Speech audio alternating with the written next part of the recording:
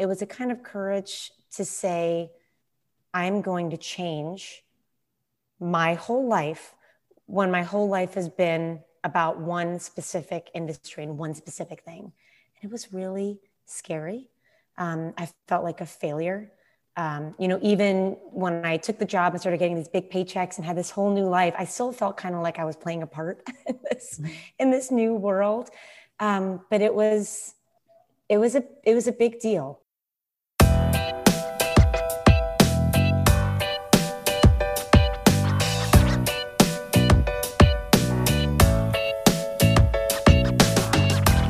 Hi everyone, this is Katie Archbold Anders. Welcome to Learning Courage, where we learn together how to live bigger, more courageously, and hopefully, ultimately, more joyfully.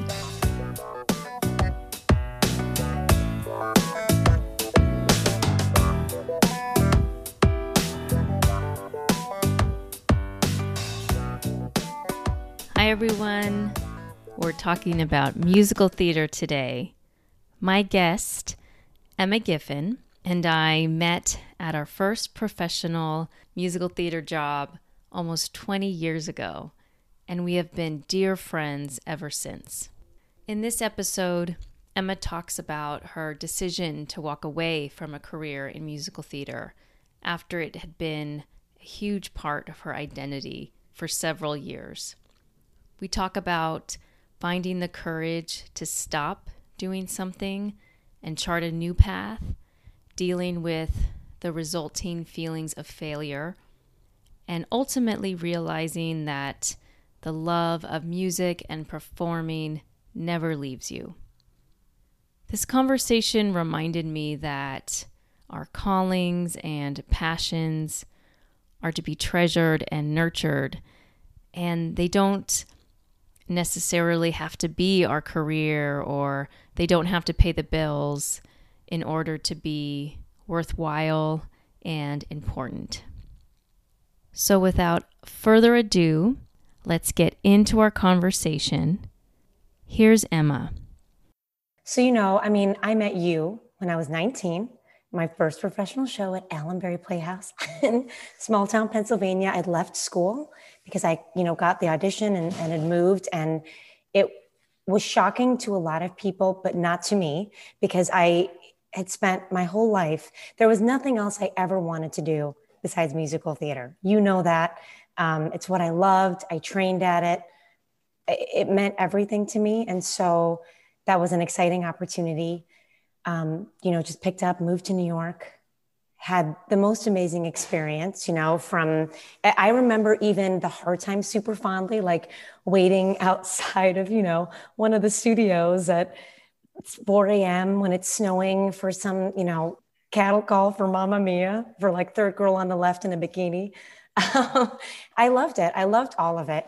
And New York was everything I dreamed it would be. And I was so, fortunate to meet such wonderful people and play the parts I wanted to play and be in beautiful productions. And, it was a solid 6 years of, ups and downs, but I worked a lot.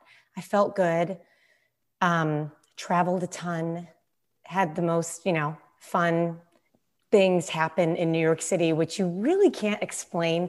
Like even now I look back and I'm like, did that really happen? Like, did we really get off a train in Astoria, Queens at like 2 a.m. and go to the beer garden or some Greek restaurant?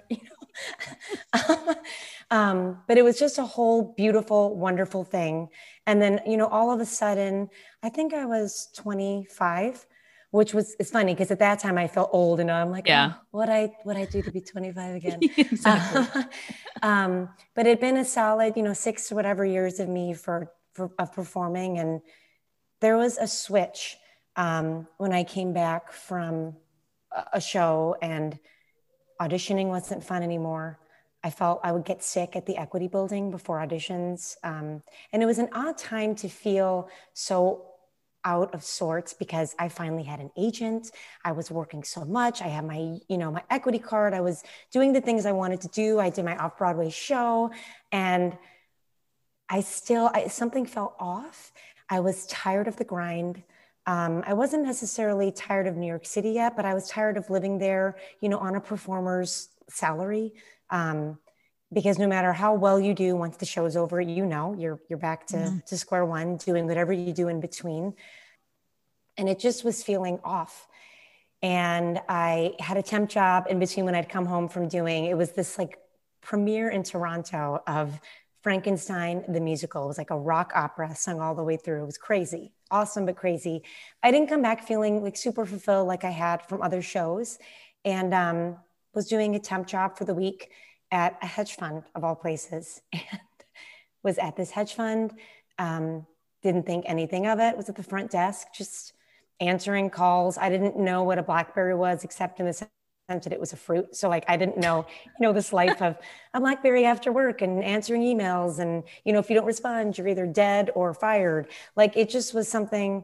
I mean, I was a college dropout technically that had just been singing and dancing for a living my whole life.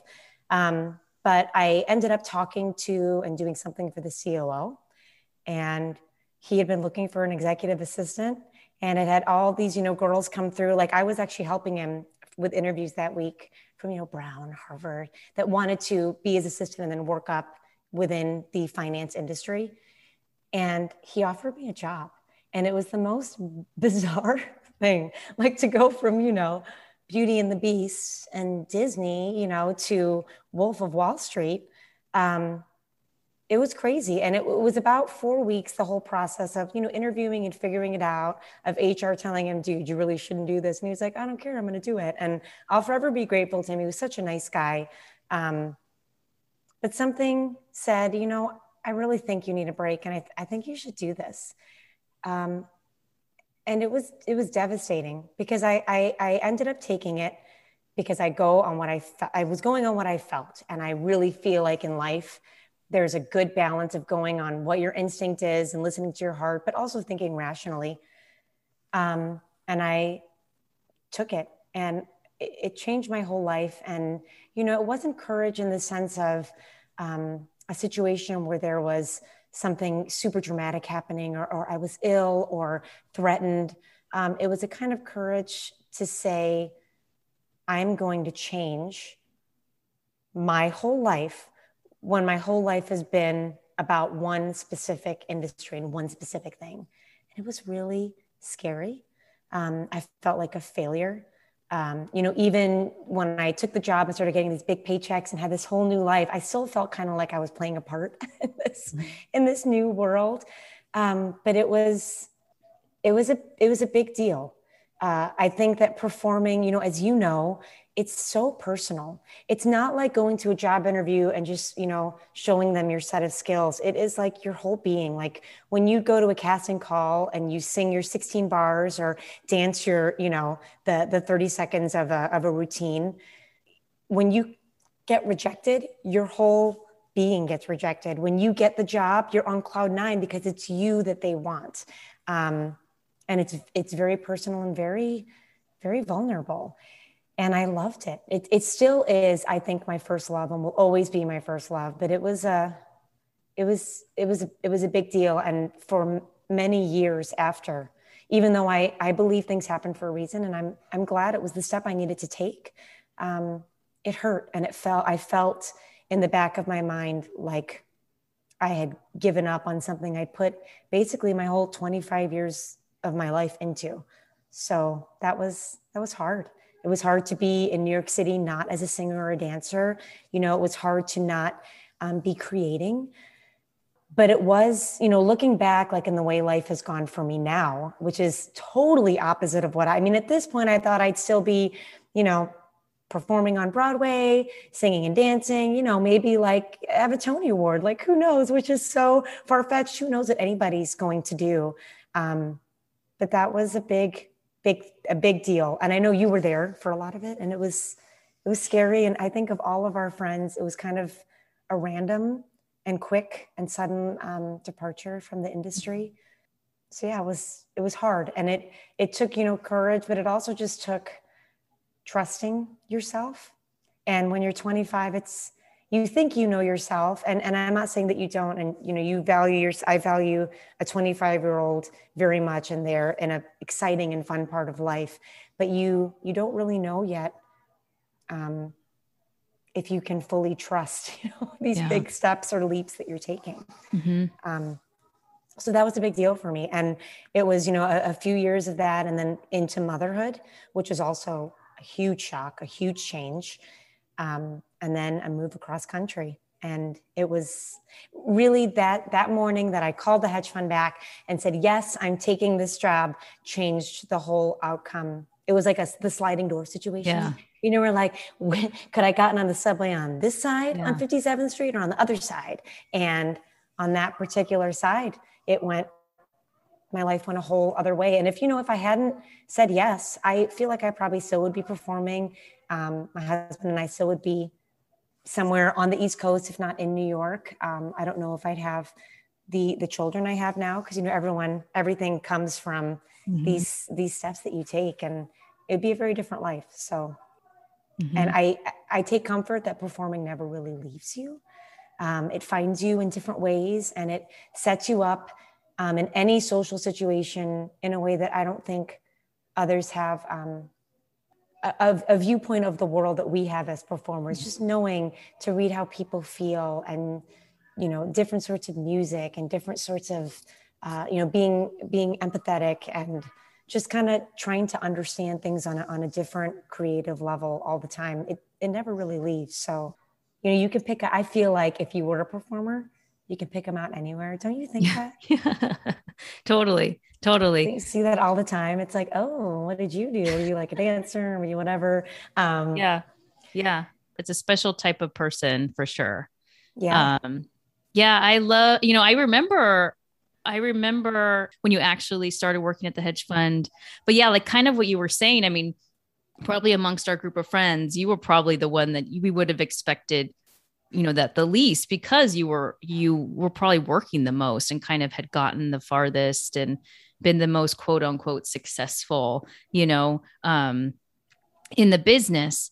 But I mean, I think that's why, the typical idea of courage is maybe moving to New York to do musical theater, like kind of starting to do that type of work, kind of doing that, something that can be very scary. And it does. I mean, obviously it takes a lot of courage to do that, but it also takes a type of courage, I think, to, like you said, trust yourself and to stop doing something that maybe still be important to you, but maybe doesn't feel as good anymore and is maybe not what you want to keep doing, and to have the sort of insight to say, like, maybe I don't want to do this anymore, even though I've dedicated so much of my life to this. And even though it's a big part of my identity, it's a big part of like my friend group kind of thing. Right.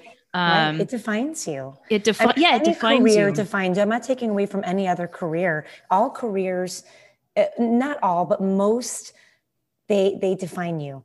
And but something, especially something like that, because where do you go from there? Truly, like, even if I hadn't been lucky and someone had liked me at the hedge fund and connected with me on a personal level, no one would look at the resume of, someone who had just done singing and dancing for their job and really, want them maybe. And I feel like you can understand this. Like, we come from a generation of parents who, like, by the time I was born, my dad was in the same job that he retired in. It was, that he was dedicated. That was his life. My mom stayed home. That was her life. And that's not bad or good, but there was no career switches. There was no LinkedIn. There was no, social media memes telling you, like, you got this, look inward and find your courage. Like, that was looked down upon, to keep switching up or have a resume that was very spotty. Whereas now I feel like there is the opportunity to, move around a lot.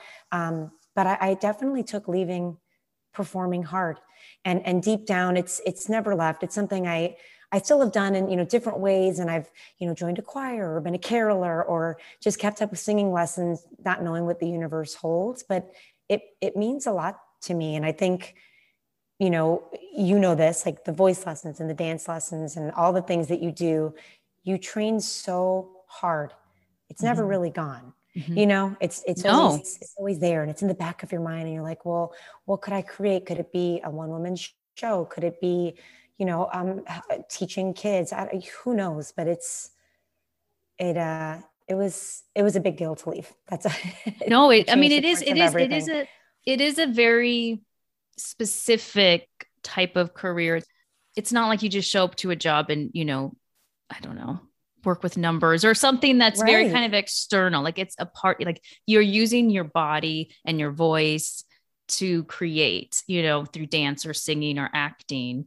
And so, and it's usually we get into this because it's like a passion. I mean, it's something we absolutely Right. love to do. So it is something that like, and I love what you said, like it doesn't leave you. And just because it may not be our career or what's like paying our bills, what I've learned throughout the years as I've gone older, is that it doesn't have to do those things. Like that you can still have performing in the arts and create in your life without it having to have that added pressure of it must be the way I like make my living and support my family. That's for some 100%. people, they're lucky enough, or they're for some people, they're able to do both. Like they're able to Right. have performing be their income, but it's also possible to still have it be in your life and not have it be your income. And that's kind of something that I mean, I feel like it took me a long time to realize that, like literally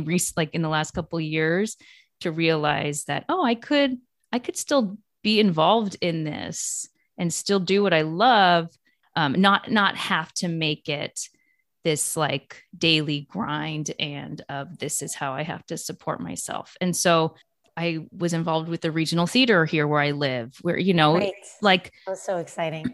so it wasn't like I didn't need it to pay my bills, but I was able to still have it be like I was able to still perform and create in that way. I think this podcast in some ways is kind of like, I crave like creating and connecting with people. And in some ways, this podcast is like a manifestation of that, So I think it is something that, yeah, it doesn't leave you and that it can show up in different ways. And just because we're not in New York auditioning every day doesn't mean that we still can't like express ourselves in that 100%. way. It's the two F's, fear and failure, right? Yeah. That I think that sometimes it really can mess up the most seasoned performer. And, if you're getting sick before you sing at an audition, something's wrong. Like Yeah. it's like, when we were all talking about Simone Biles recently, and by no means was I or ever even close to her level in her craft, but just noticing and recognizing that no matter what level you get to, those things creep in. And if it becomes, something that's not working at the time, you have to have the courage to speak up and say, this is not working. It's going to be okay. Even though, I have fear of failure, Yeah. of what people would think or whatever. You have to, it's a shame that, when you were just talking about doing the regional theater, what I really miss the most about musical theater is the purity of it. When you're first doing shows, say in high school, or even when you first get, like when we were first doing, regional theater at these small theaters in the country, it was a show that you like got together and let's do a show. Yeah. And, it was fun and creative and beautiful. And it's almost like the further you go and the more successful you are. And then when you have your agent and you're part of the union, it's some people are cut out for it and some people aren't. And, with musical theater specifically, I did want a family. I met my husband, Daniel Young, and we had gotten married and he was always so supportive. He's not in the industry at all.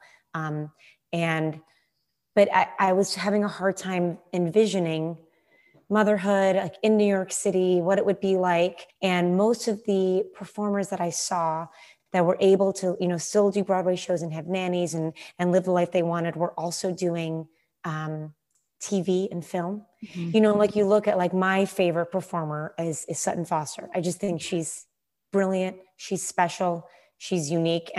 But most of my friends here, they know her from Younger Mm-hmm. and from Bunheads.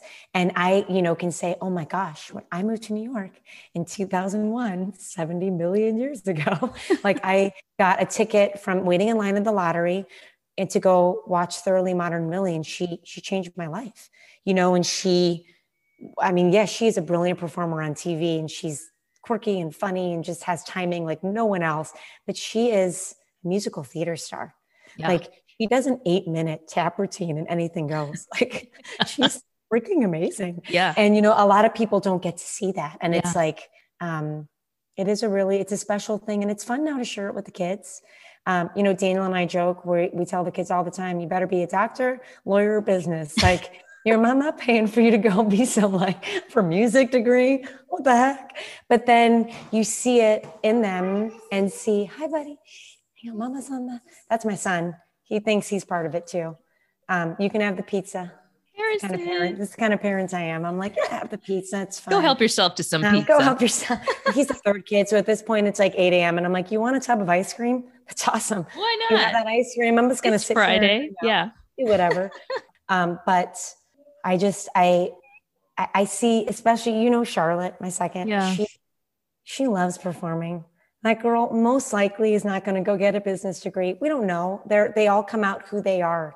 But it's interesting to think like, oh God, here we go again. Like she'll be the one that like leaves school at 19 and I'll be like, no. Whereas when I did it, you know, you go and you're like, I can. Yeah. But it's in you. It's something that's in you and it means a lot. And I think that a big struggle for a lot of former performers, and I don't know if you have had this, and, you know, you were such an excellent dancer and you sang, you know, I always looked up to what a performer you were, but I feel like you can relate that, you know, like Beauty and the Beast, right? It was a dream role. I did it for so long and I loved it so much. And you go out and you're like, you know, little town, it's a quiet village, and everybody's like, wow. And then all of a sudden you're like, you know, in the morning in your normal life with your normal job and your kids, and you're like, I have breakfast. Does anyone want it? And they're like, no, we don't care. You are literally the least cool person we've ever seen in our life. And you're like, but so many people loved me before. And I met children after these shows. And, you know, when I played Wendy or Belle, and they thought I was really cool. Like, I don't understand. Yeah. Get it. Yeah. I know. Like, sometimes I'll sing around the house or whatever. And Ellie, my youngest, will be like, Mommy, can you stop singing? I want to hear the song. And you're like, and I'm like, but don't you want to hear my voice?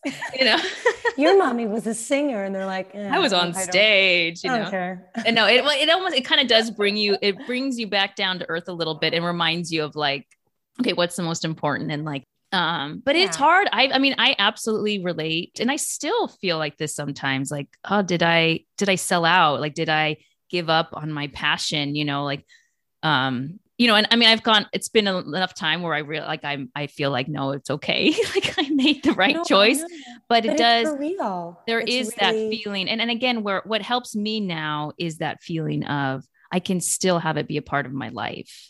And, and I think for like a decade, I didn't have it part, you know, I would sing in the shower, but I really didn't have it as a part of my life. I was just working my job and having my babies and stuff. And now I've learned there's a lot of opportunities. They may not pay a lot of money or pay any money, but you can create your own thing. You can do, you know, community theater, regional theater. You can be in choirs, like even just taking singing lessons or whatever, like just going back to that. Like, during the pandemic, I got myself a digital keyboard and I'm trying to teach myself piano. Like, you know, there's ways that you can still be creative and have that be a part of your life. Again, without the like added pressure of this has to be, you know, what brings in all the money. And so that's been helpful, I think, to me to like, oh, well, what can I do to still have it be in my life? Because I think it is a part, it never leaves. It doesn't. It is part of your soul. Like it's part of your soul, especially performing, dancing, like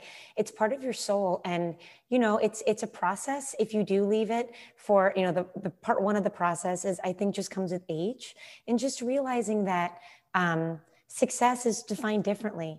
You know, no, I'm not the person in the touring company of Beauty and the Beast anymore, or I'm not like in Hamilton, you know, I'm not at the Tony Awards. And that's okay. It's something I chose and I'm okay with that. And I have success in, you know, I helped fix a problem with the job I have now, or I helped, you know, a person at school do something. Like there's beauty in so many things. And in the beginning, and honestly, for me, it was like for the first decade after I left. And it's been just a little over that now since I left, because I was 26, I'm 38 now. it was painful. And it Yeah. was stuff that I had to work through. Like I couldn't watch the Tony Awards. Mhm. My friends that were still performing, I was so genuinely excited and happy for them. And I'd see them when they toured or talk to them, but I'd cry, like Yeah. if I saw what they were doing. Just even seeing like a musical theater number and like one of the little kid shows when Evelyn was little, and we'd watch things on TV, and I'd see a musical theater performer on one of, her shows. It would make me feel emptiness and sadness. Like there was this little hole that was just right there. Mhm. And I don't have that anymore. And, it's also, I think, very interesting to move through the quote unquote real world with this random, seemingly useless set of skills. Like you're at a PTO meeting or a dinner party with your friends, they're talking about like their jobs or things you do. And you're like, well, did you know that this tap step requires this much, and only Vera Ellen could do the flutter tap? And did you know that Stephen Sondheim brings 3 recurring themes into the woods? And everyone's like, what are you talking about? But then other people do think it's cool. And, I have a really lovely group of friends now that like, they want to talk about this part of my life. And I'm like literally in the beginning, sometimes like itching at my chest. Like if it would be brought up, like, no, guys, it's really not that big of a deal. It was just, so long ago, it was stupid. And they'll say, no, it's exciting. We'd like to know about it. Like, what was it like? What was New York like? What was touring like? Can you help my daughter or son, coach them to try out for the musical? So it's just a big process of accepting new ways to be creative and mixing with people who, want to know about your background. I was at a really good friend's 40th birthday a couple months ago, and we went to this awesome piano bar. It was like a dueling piano bar where they can literally play anything, right? Like you could put in a song from Oklahoma, or you could put in WAP, and they would literally they'll find the chords to it, they'll play it. And let me tell you, it was done. And if you pay or tip them enough, they'll let you come up and sing. And my really, really good friend, Julie, she said, Emma, will you sing for my birthday? And I was like, oh, hell no. No, nope. And then I just thought, you know what? And it went back to that. I know you get this. Oh my gosh, but I'm not warmed up. Yeah. Stop. What should I do? And it's like, Yeah. You're at a freaking piano bar with a bunch of fun friends and you've had a couple drinks. You can sing. Why not go sing? Yeah. Tough fun. And it was like Shania Twain, I'm going out tonight. It was like easy and fun. And honestly, I'm grateful to Julie and that birthday party and my friends there were like, just go up and do it, because it was this totally silly, fun thing for a friend who I love. But then afterwards, made me think, as soon as I got that microphone, I felt home again. Maybe I should take singing lessons again. And I did. I signed up for lessons again. Will have my AirPods in when I'm doing boring stuff like folding all my kids' laundry or getting them ready to go out. And I don't know if it's for anything except for that I miss doing it and I love it. Yeah. And that's that. And I love that. I mean, that's exactly right. That's all it needs to be right now. Because you missed it and you love it. And it's a part, like you said, it's a part of your soul. And yeah, I love that. I love that. And I totally relate. And that's totally something that I always, especially singing, because I was never very confident as a singer because I wasn't trained as a singer. And so it always became this very well, I can't sing because what if I don't sound right? And what are people going to think? And I'm not warmed up and I haven't, practiced right. And I haven't done this. And it's this very so much pressure. And then I look at people who just go randomly singing at karaoke. And I'm like, I wish I could be so just casual, casual about it. Yeah. And you're like, well, they're just having fun. That's why, it's just fun. Right. And so what I'm trying to do, is kind of just sing. It doesn't have to be this whole thing, where you're worried about how you sound or whatever. Totally. Because what a gift do you have, right? What a gift to be able to just do that. Totally. I always say, I wish I played an instrument. I wish I had learned an instrument. And in some ways you're like, well, your voice is an instrument. This is your instrument. Yep. Carries right around with you. Yeah. So yeah. So your voice was beautiful, Katie. Oh, thank you. I loved seeing you because, we were opposite. My dancing was fine, but it wasn't, trained like yours. And I love that we were able to kind of be there for each other. You were such a great, it's cool that your friends are asking you kind of to help maybe with their kids. Cause I remember you being such a support system to me with singing. Like I would always ask you, cause I was so green when I started musical theater because I didn't go to a conservatory or, like I grew up dancing. So like, I didn't even know, like, you have to have this whole, I don't know what it's like now, but in our day, you had to this like back in the day, this like binder of all of these songs you were singing and each different type. Like if you were going for like a Rodgers and Hammerstein, it was different than if you're going to a contemporary. So you had this whole like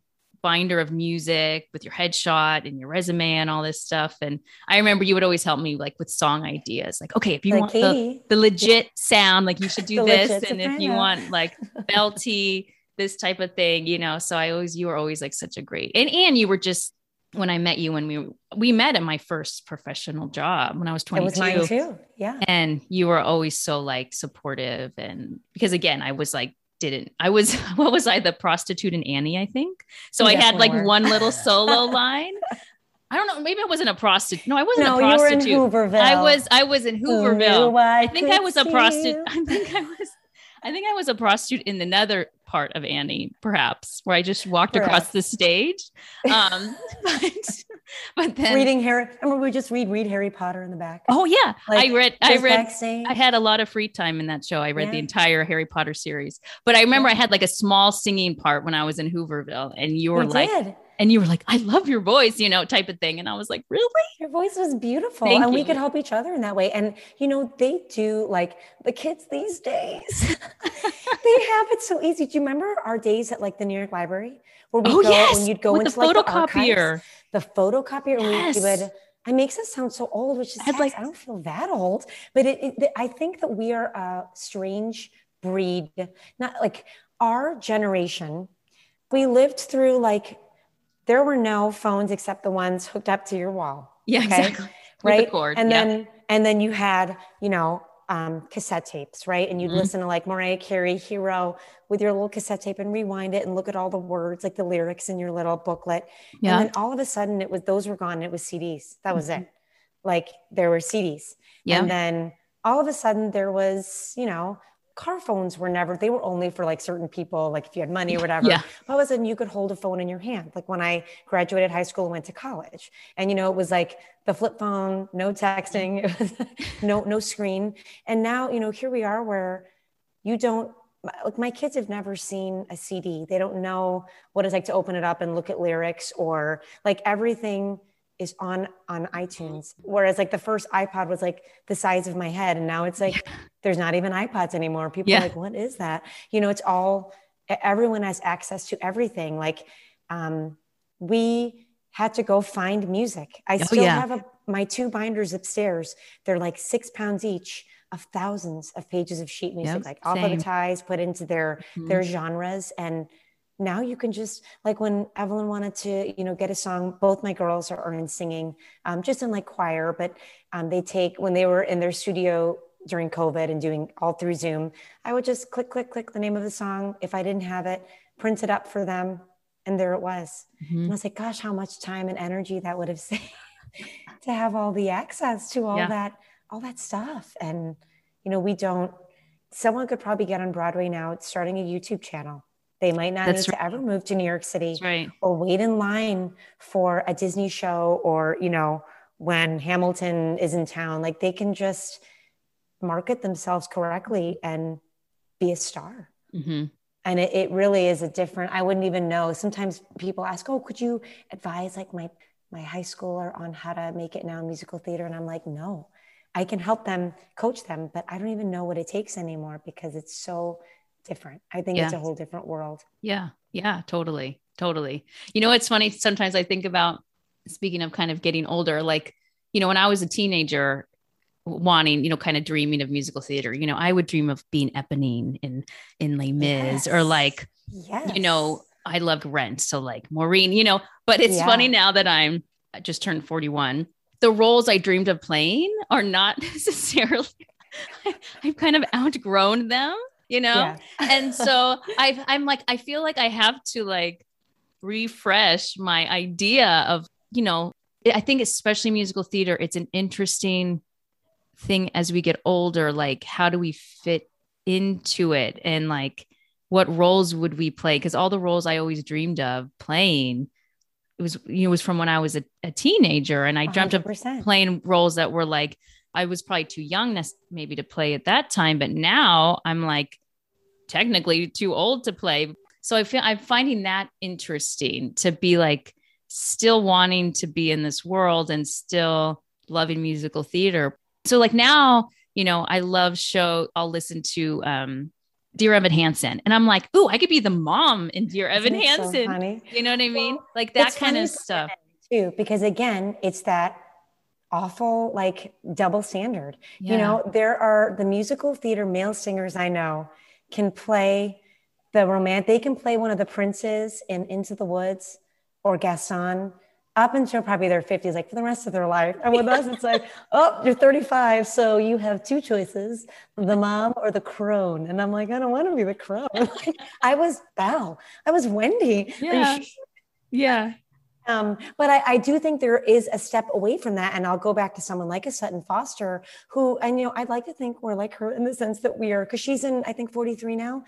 He's youthful looking and, has this beautiful youthful voice and energy. And not that youthful is what you have to be, but just saying like, I would go see her as any part. I would literally go see her in any part. And Yeah. I feel like now with, the emergence of musicals like Hamilton, Yeah. it gives a wide, like anybody of any color or any age really could be any of those, like say the sisters in Hamilton. No, it's true. Like, yeah. the Schuyler, because I've seen the tour. Obviously, I've seen the one on, of the original cast on Disney Plus, and they can really be anything. And I think, like with Evan Hansen or other shows that people are writing that are new and unique, I think there's going to be more opportunity, which is also very cool. Or maybe even just with the traditional shows, different, less stereotyped casting choices for everything.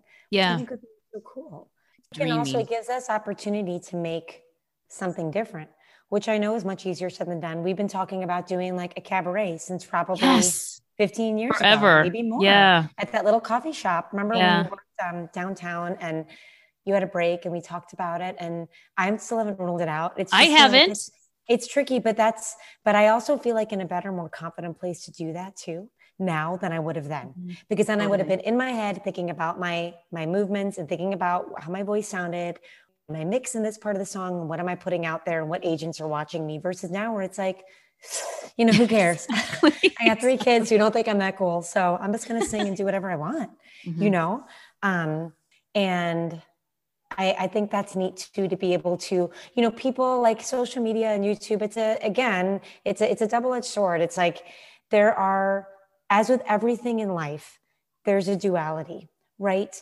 There are bad parts of social media, like taking away from us being present, or there's, with YouTube, there's just so much out there and some of it is bad content. And you have to be on all the time. But on the other side, there's so many ways to connect with people, friends and family who are across the country. There's so many ways to put yourself out there should you want to, and you don't have a medium and you just want to record a song and put it on YouTube or put it wherever you want. Like, I think that's a really beautiful thing for people. So I don't think anything is all bad. Like, everything has dark and light, everything has good and bad. And I think that that's a cool opportunity for you or me or, my little girls, for anybody to know that if they wanted to put something out there, they could. I think that's kind of cool.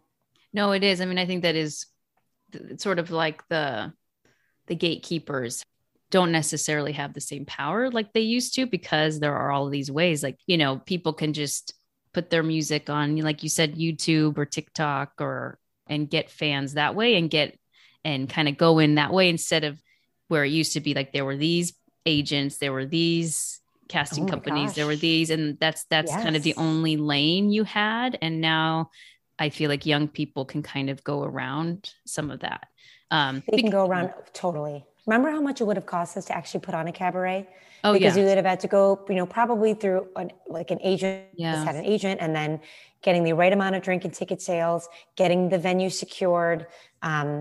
Just it would have been much harder than it is now. That we could do cabaret and put it on YouTube and just see how it did. Yeah, Send it to our exactly. friends and family, do it just for Exactly. us, and I appreciate that part of it. Like, I don't think social media or any of this is all bad, but then again, I've never thought anything is all bad or all good. Yeah. Everything is dual, Yeah. we Yeah. as people are for sure. Totally.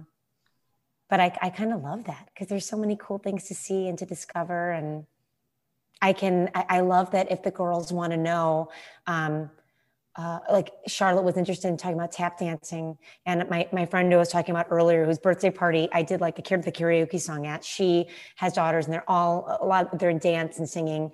And they were talking about tapping being kind of a lost art because a lot of the studios don't focus on tap anymore. And I was like, wow, click, click, click. 2 seconds later, check out this tap number. Check out Sutton Foster doing Forget About the Boy at the Tonys, or check out, Vera Ellen doing a flutter tap. You can look up anything and expose your children or people you're around to things that you wouldn't have been able to do so easily before. Yeah. I love that. And I mean, that is one thing I love. Like, I think I grew up listening to music. My dad was really into like big band music. And like, I feel like I grew up listening to music that maybe some of my peers weren't listening to, like kind of older music. And I like the idea of kind of exposing my kids to musical theater, like to things that maybe not all people are listening to, but right. And singing, like, even though my daughter will tell me to stop singing, like I do sing a lot. Like, I feel like there's a lot of singing happening in our household, because I just love to sing, and I, we'll listen to Disney music, or we'll listen to musical theater or whatever. And I love being able to expose them to that. And I hope once, I grew up going to like the local theater in our town, and they would put on musical productions. And, like I hoped when we can kind of start going back to live theater, like to be able to expose them to that kind of stuff. Cause I do think it is a very special and unique thing. Yeah, I know Carmen, who's the same age as Charlotte. They love loves singing and she feels very comfortable, different than I was at her age. Like, she feels very comfortable doing that in front of people. Like, I was always a little more shy. So it's interesting. It's interesting to think of, what if this is something she wants to do, even just for fun as a kid? Like, it's always been me in the show, like, but what about supporting her in this as well? Is kind of an interesting reversal of roles, but I'm kind of like, cool, that would be fun to help her through that process, 100%. It's such an interesting thing. Because you have a perspective that other parents might not have. Mm-hmm. And, there was a moment a few weeks ago, I think maybe last month, I don't know, time's so fast and slow at the same time, like right now, especially with everything going on. But Daniel, my husband, was a far better musician than I ever would have been. I mean, he could play every instrument. It's an excellent at piano. Never did it for a living, but just was such a talented musical presence. And I think it was last year, his parents shipped the piano from their home that he grew up playing on.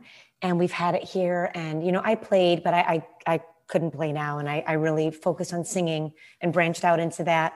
But there was a moment where he was playing and he could just, the girls picked what they wanted to play. And I think it was like an Imagine Dragons song. Mm-hmm. And he was just playing it like kind of more of an acoustic version of it. And they were singing, and then they said, "Mommy, come," and I sang with them. And I just thought, if all of my training literally led to this for me can be my Tony Award. Like, this can be this is such a beautiful thing. Like, one day they'll be growing up, they'll be out of the house, and hopefully they'll always remember, because I know I always will. And I don't think all houses have music like that. And I just thought, how lucky are we to get to be sitting and singing.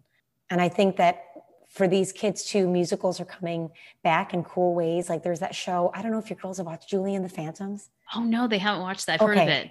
It is so good. It's so good. And the kids are so talented. And what I love most about it is, it's not just like High School Musical or Descendants, which, listen, I love those, but they are like born and bred Disney kids in those shows. Like, they are kids that have been in the industry plugged into these shows and they're super talented and awesome and they're fun and great musicals. But what I like about Julie and the Phantoms is the lead girl specifically, she's 16. She is a normal body type and weight.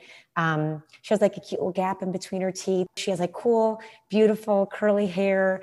And she has this voice, like they plucked her literally up from like Brooklyn, and she had done like some YouTube videos and was in like a performing arts school. And she is so awesome and her voice is so powerful. And she does things in an untrained way that sometimes, I know you'll get this, like when you're overtrained, it takes the magic out. And she has that magic. And the girls watch her and they want to sing her songs. And they've had dad go and like find the chords to those songs. And Charlotte especially will like belt that stuff out. And it's really cool to watch them experience music in that way and know that, you know, musicals, they've never died. They'll be here forever. Yeah. And it's neat to get to, like you said, have this perspective now as a parent who was in the industry, watch it and see what they're into and what they love. Yeah. I love that. I love that. I love it too. I like to ask people this, if there's anything you're working through now or something that's coming up that's kind of bringing up some, or that's requiring some courage or bringing up some vulnerability that you're kind of working through. Sure. I think for me right now, I'm in a really good place.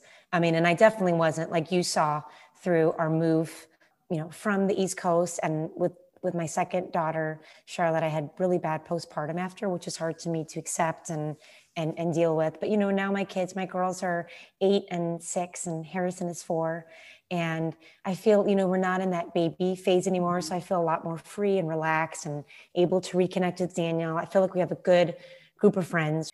I feel in this good place, but my theme and my struggle still is acceptance. Yeah. Acceptance and just fully accepting, not just accepting like on a superficial level, but accepting in a way that's like everything you do is a healthy choice and it gives you a healthy response. Like whether it be saying no, you know, as a people pleaser, that's hard for me to do, saying no to hanging out with certain people or saying no to overloading my plate. Like I've always been type A, you know me, I've always been a people pleaser. And this goes beyond performing. It's in every aspect of my life. And I've felt better taking a step back and accepting that you can't do everything. You don't have to do everything and you don't have to be great at everything. And that has bled into, for me, you know, social media. Like I got off Facebook because it became toxic and it was like in my brain, and it's not Facebook that was bad. It was my reaction to it. I allow myself one social media platform. For me, it's Instagram. So I can be able to connect with friends and family who I don't see all the time and share what we're doing and what we're up to and share the children. And that acceptance for me is I don't use filters. I will not go to look at what I look like in a picture. Hopefully, I mean, yes, we pose and yes, like we put the best out there, because you're not going to post a picture of yourself crying in the laundry room, screaming at your kids and your husband because you're just over it. Right. So I'm not saying that what I put out there is like perfectly authentic, because nothing any of us put out there is, you know, but I want to accept who I am, what I am, say no to things I don't want to do, you know, not fabricate things that go out online or spend time, because I fully admit that I used to do this. I would look at things that I posted and think, do I look old? Like if someone from high school saw, like, do I look okay? Does my life look successful? And I think that's not just from a former performer. I think that's kind of all of us now.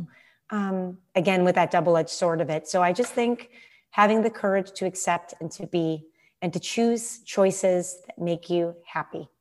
Choose to connect to the people you want to, and choose to put out their goodness, because the world is freaking crazy right now. We all know it.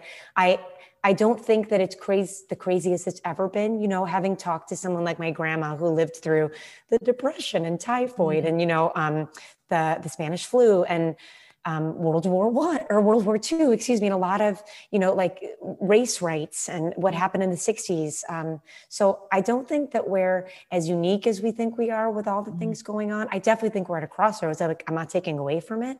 But I think that we have power, especially as parents, to, you know, be as active as we can, but also to put out there good people that care and, and put out good energy and just do our best to try to be a light in so much confusion and darkness.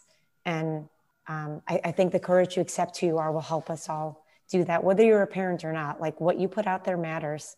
And I think that we should all be courageous and be good and kind and just do our best, right? What else can we do?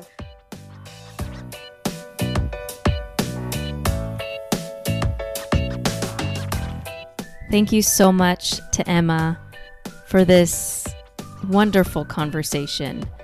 As I mentioned in the introduction, I felt very inspired by this conversation. It was such a good reminder to honor our creativity and sing and dance and be musical and make sure to spend time doing the things that really light you up. And again, they don't have to pay the bills or be your career to be important and worthy of your time and your focus. So thank you, Emma, for this conversation and for really reminding me of that. As always, would love to hear from you, what you've learned from this conversation and how you may incorporate some of those lessons into your own life. And until next time, thank you so much for joining me in Learning Courage.